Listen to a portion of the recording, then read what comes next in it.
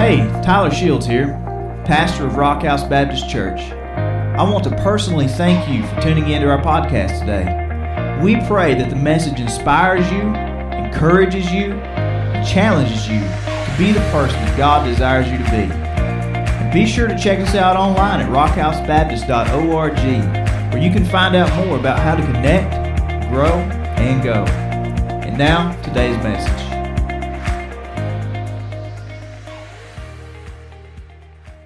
For now, we're going to be looking at Numbers chapter 20 this morning. And last week, we were in Numbers chapter 13. And if you remember, we looked at the story of the 12 spies that went into the promised land, and 10 came back and gave a pretty bad report. 2 gave a good report, Joshua and Caleb. And in that context, we talked about the importance of trusting God's word, of trusting God's promises, that our God doesn't lie. And even right now, when you're scared and you're wondering what's going on, you can cling to the things that God has promised you, that He will not leave you or forsake you. God is with us. He is our rock and our refuge, our ever-present help in our time of need. Maybe you should share that with somebody that's freaking out. We talked about how one of the oldest tricks in the devil's book was to get us to believe his lies, to not trust God's word, but to trust the lies of the devil, and to actually believe that God himself is a liar. And the consequence of that in the very beginning with Adam and Eve was that they got kicked out of the garden, and they had to endure life as we now know it. The consequence for the Israelites in Numbers chapter 13 was not getting to go into the promised land, but to wander the wilderness for the next 40 years and face God's judgment and punishment for that. So this morning we find ourselves in Numbers chapter 20, and from Numbers 13 to Numbers 20, about 37 or so years passed. So we're getting towards the end of that 40-year period of wandering through the wilderness. And we find the Israelites, this is funny in a way, but sad, we find them back at the very same place they were 37 years before in Numbers chapter 13. You ever feel like you're going through life and you're just spinning your wheels? Okay, one honest guy in the crowd this morning. I mean, you just feel like you're going in circles. You're not getting anywhere. Maybe you've been praying the same old prayers for years, and you've been reading and clinging to the same old Bible verses and stories for years. Or maybe you've been going to church and doing the right thing for the past 40 years, but for whatever reason, you're not getting anywhere. You're not growing. You're not getting what you feel like you need from God. Life is just mundane. Maybe you're not doing any of those things, and you're just trying to do it your own way. And guess what? You're still just spinning your wheels. As we see in our story this morning, we're going to see you could be on the very edge, the very brink of crossing over into a promised land. But in order to get there, guess what that means? You're going to have to make some changes. How can you think that you're going to keep doing the same old things and somehow get a different outcome? How do you think that you're going to go through life with the same old attitudes and suddenly wake up and today's better? It just don't work that way. So let's look at Numbers chapter 20, starting in verse 1. You may need to make some changes this morning. Some of y'all, that may mean what we look at this morning, taking a drink from the living water that comes from the rock. That's what this story is all about. The entire Israelite community entered the wilderness of Zin in the first month, and they settled in Kadesh. Miriam died and was buried there. So again, nearly 40 years, almost 40 years have passed at this point from the time that the people chose not to trust God and not to enter the promised land. And that period, we'll just call it a period of judgment. It's about up. And it mentions the death of Miriam, just very briefly. She's an important lady. This was the sister of Moses and Aaron. But it says, frankly, hey, she died, she was buried, and that's it.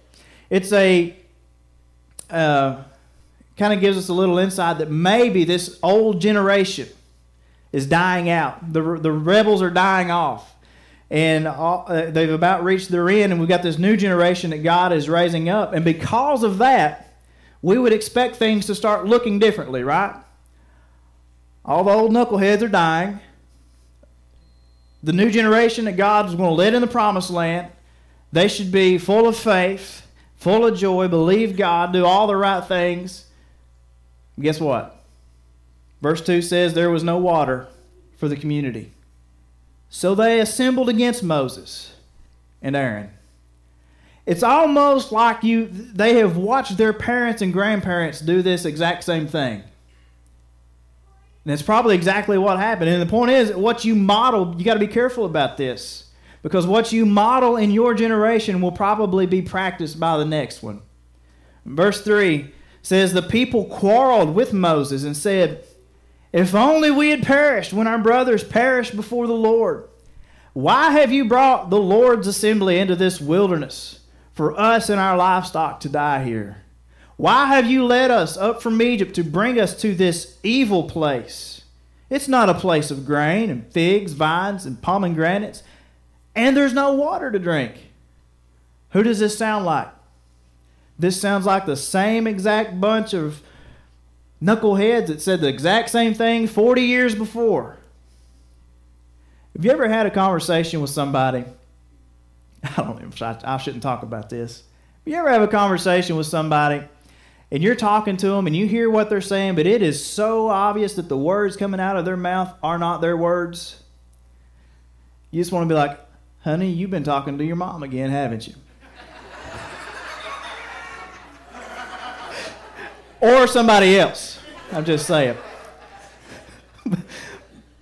But we have these conversations, and it's so obvious that who we're talking to has been talking to somebody else. They've been influenced by somebody else. We can't even think for ourselves. Why do we do that? Well, I think we find that these things get handed down from one generation to the next, and even with the dying off, the passing of an entire generation of people, Moses and Aaron are still dealing with the same old problems, the same old complaints. It's almost dealing with the same old people. Kyle, when you get started, you're going to probably haul 4 or 5 generations of the same family to jail. It's just the way it's biblical. But then you look at these folks and you think, man, if they just realize how close they were to the promised land now, that this place, Kadesh, where they'd been before, it's not the end of the road, it's the doorstep to God's promises, the doorstep to our promised land that God has chosen to give us for ourselves. It's the place where their forefathers had stood and rebelled against God nearly 40 years before in the exact same way. And for Moses and Aaron, it's just like reliving a nightmare again. So what do? They do what they've always done. Look at verse 6. Then Moses and Aaron went from the presence of the assembly to the doorway of the tent of meeting. I love this. They fell face down, and the glory of the Lord appeared to them.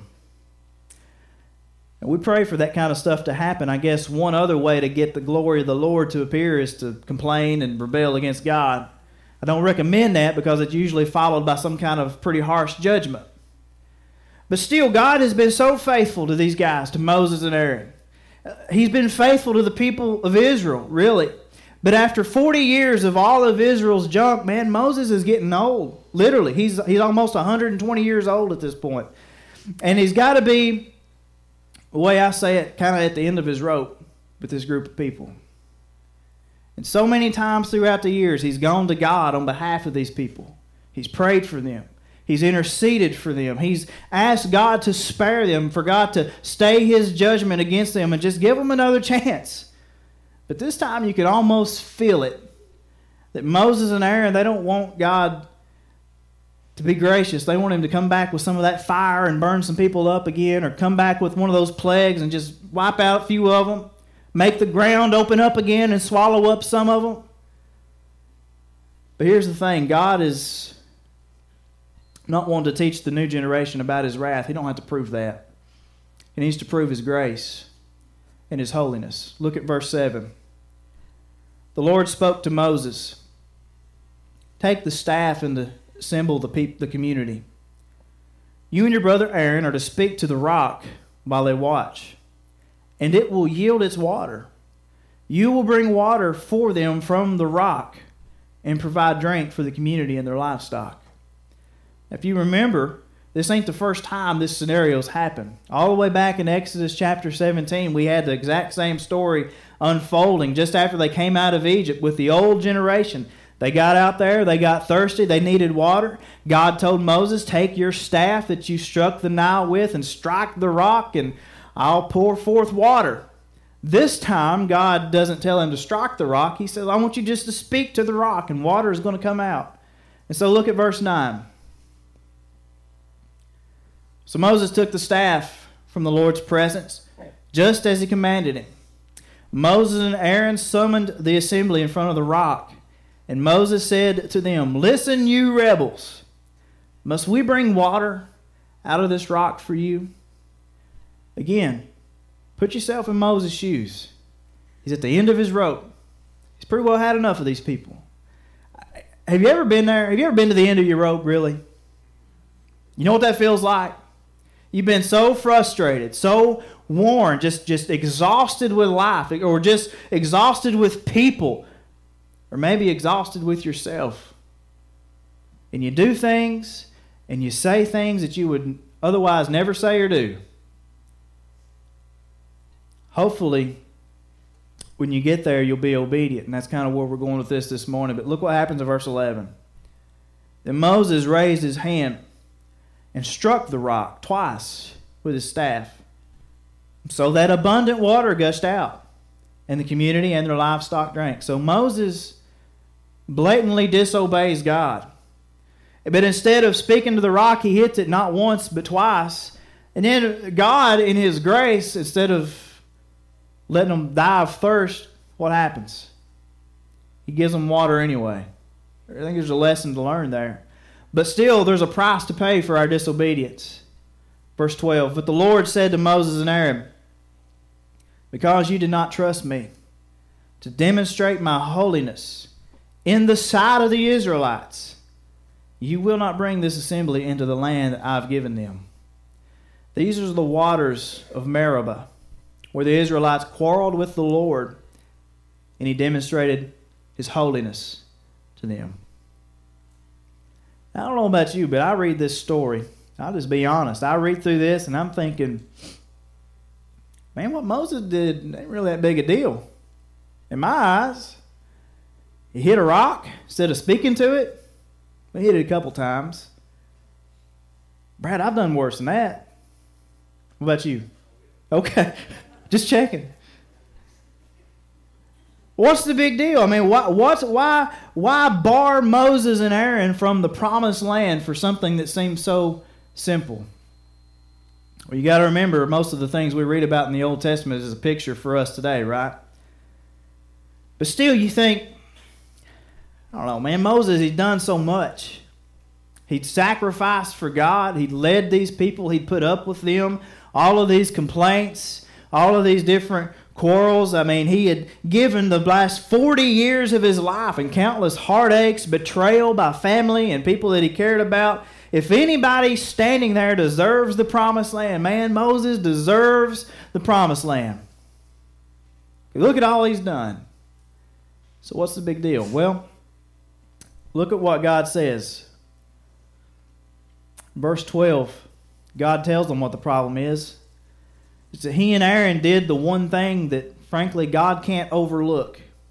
God can't forgive this. He says, Moses, you did not trust me. After everything that we've been through, after everything that you've seen me do, you didn't trust me. Again, that may not seem like a big deal to us, but you got to remember, it's all about trusting God, isn't it? Doesn't everything hinge on faith? And this story, all the way back in Numbers, it teaches us a very important lesson about Christ. And I told you, as we go through the Bible, I want you to see Jesus every step of the way. And in this particular story, Jesus is probably the most unlikely character. It's not Moses, Aaron, Miriam, not the people. Guess who he is? He's that old rock Paul tells us in 1 Corinthians chapter 10. He says, I don't want you to be unaware, brothers and sisters, that our ancestors were all under the cloud, all passed through the sea, and all were baptized into Moses in the cloud and in the sea. They all ate the same spiritual food and drank the same spiritual drink. Get this, for they drank from the spiritual rock that followed them. And that rock was Christ. And so when Moses gets angry, when Moses gets frustrated and in his lack of faith, he strikes this rock instead of speaking to it. What he's doing is he's striking out against a perfect picture of God's grace and God's holiness and really God's own Son, Jesus Christ, who's the perfect incarnation of God's grace and God's holiness. And if there's one thing that God simply cannot tolerate, it's a lack of faith. Hebrews reminds us that without faith, it's impossible to please God. It's all about faith. Now, I want you to realize the word that God used when he says, son, you didn't trust me. And because you didn't trust me, you don't get to go in the promised land. That same word, trust, used in verse 12 is the same word that Moses used in Genesis when the Bible says that Abram believed, Abram trusted, Abram had faith in the Lord, and God credited it to him as righteousness. So what I'm getting at is the only way today that you can be saved is through one thing. And I think some of you talked about this in Sunday school. And that's faith. Not in yourself, not in everything that you think it makes you deserve to get to heaven or the promised land. It's faith in Jesus Christ alone, as Mr. Shepherd demonstrated this morning. There's no other way. And if you want peace with God, if you want peace in this life, and if you're scared about the coronavirus and you just don't know what to do and you're freaking out buying up toilet paper and hand sanitizer and you just need some peace, well, guess where that peace is going to come from? Through faith in Jesus. So the rock represented him. And you think about it, living water gushed out of this rock. It sustained the people. And despite Moses' lack of faith, God was still gracious and gave them the water that they so desperately needed. And you got to realize, God didn't hate Moses because he messed up. God still loved him. God still cared for him even through his death. And matter of fact, later on, Moses would get to go visit the promised land. Some of you Bible scholars are like, what are you talking about? Long time later, Moses and Elijah got to visit the Mount of Transfiguration with guess who? Jesus. The only way you're going to get to the promised land, the only way you're going to get to heaven is through Jesus. No other way. So many years later, Jesus would come in the flesh, the full embodiment of God's holiness and God's grace, as God wanted to demonstrate through this rock in the desert so many years before. And like this rock poured out living water, Jesus would pour himself out across the land, healing the sick, making the blind to see, raising dead people back to life, casting out demons, and forgiving sins. I mean, what a miracle is that?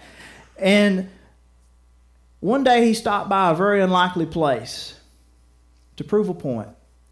And he spoke with a very unlikely woman at a very unlikely well. And he wanted to remind her and remind us today that if you're thirsty, not just for something to drink, but you're looking for something that's going to satisfy your soul, something that's going to leave you wanting nothing more with life other than Jesus, guess what? He's got what he calls living water. And he says you can come to him in simple faith. That's all it takes. Simple faith. Trust. He says, I'll give you a drink of water that will well up in you like a fountain for eternal life. And you'll never thirst again. And so this morning, if you find yourself like Moses, if you're at the end of your rope, if you're worried about where this world's going, you're tired, you're worn out with life, you're tired of trying to do it your own way because that ain't getting you anywhere, I'll just tell you this. Have faith. Especially you Christians.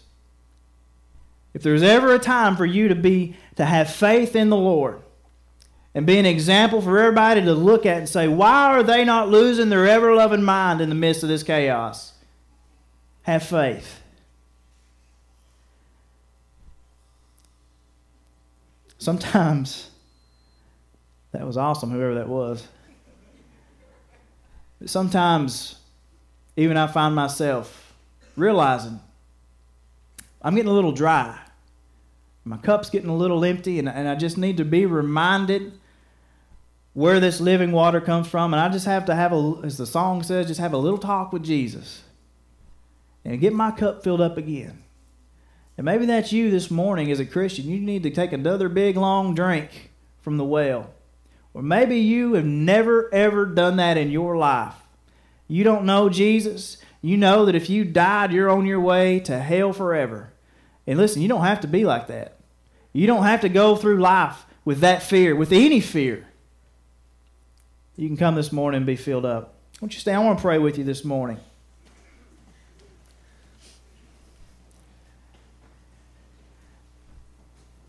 And if you're not saved, if you don't have a relationship with Christ this morning, there's one thing that you got to look at that's also a picture, especially for you. And that's that just the way Moses struck that rock, we struck Christ. It wasn't just Roman soldiers that put Jesus on the cross. It was us. The Bible says that he was wounded for our transgressions, bruised for our iniquities, that the punishment that brought us peace was on him. But here's the great news in all of that. It also says that by his stripes we are healed. And you can find not only healing from the coronavirus. I mean, I don't know if you need that this morning. Man, you can find some healing for your soul, some healing for your heart. And maybe you need that today. Let me pray for you. Father, thank you, Lord, for this time that you have graciously allowed us to come together, Lord. Maybe the last time we come together like this for a little while. But I thank you that your church is vibrant and strong, that your bride is always being perfected for your return. And God, I pray this morning that you would just renew that sense of peace in our hearts.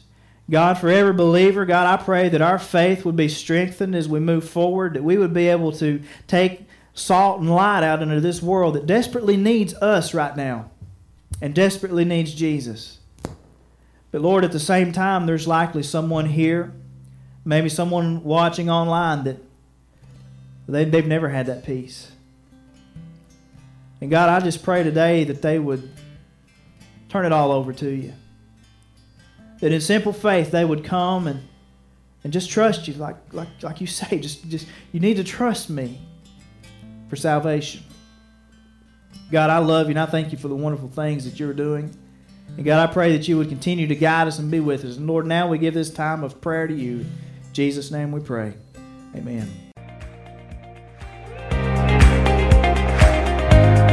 Thanks again for tuning in today. And remember, the greatest decision that you could ever make is to place your faith in Jesus Christ for salvation and begin a personal relationship with Him. Again, thanks for listening, and God bless.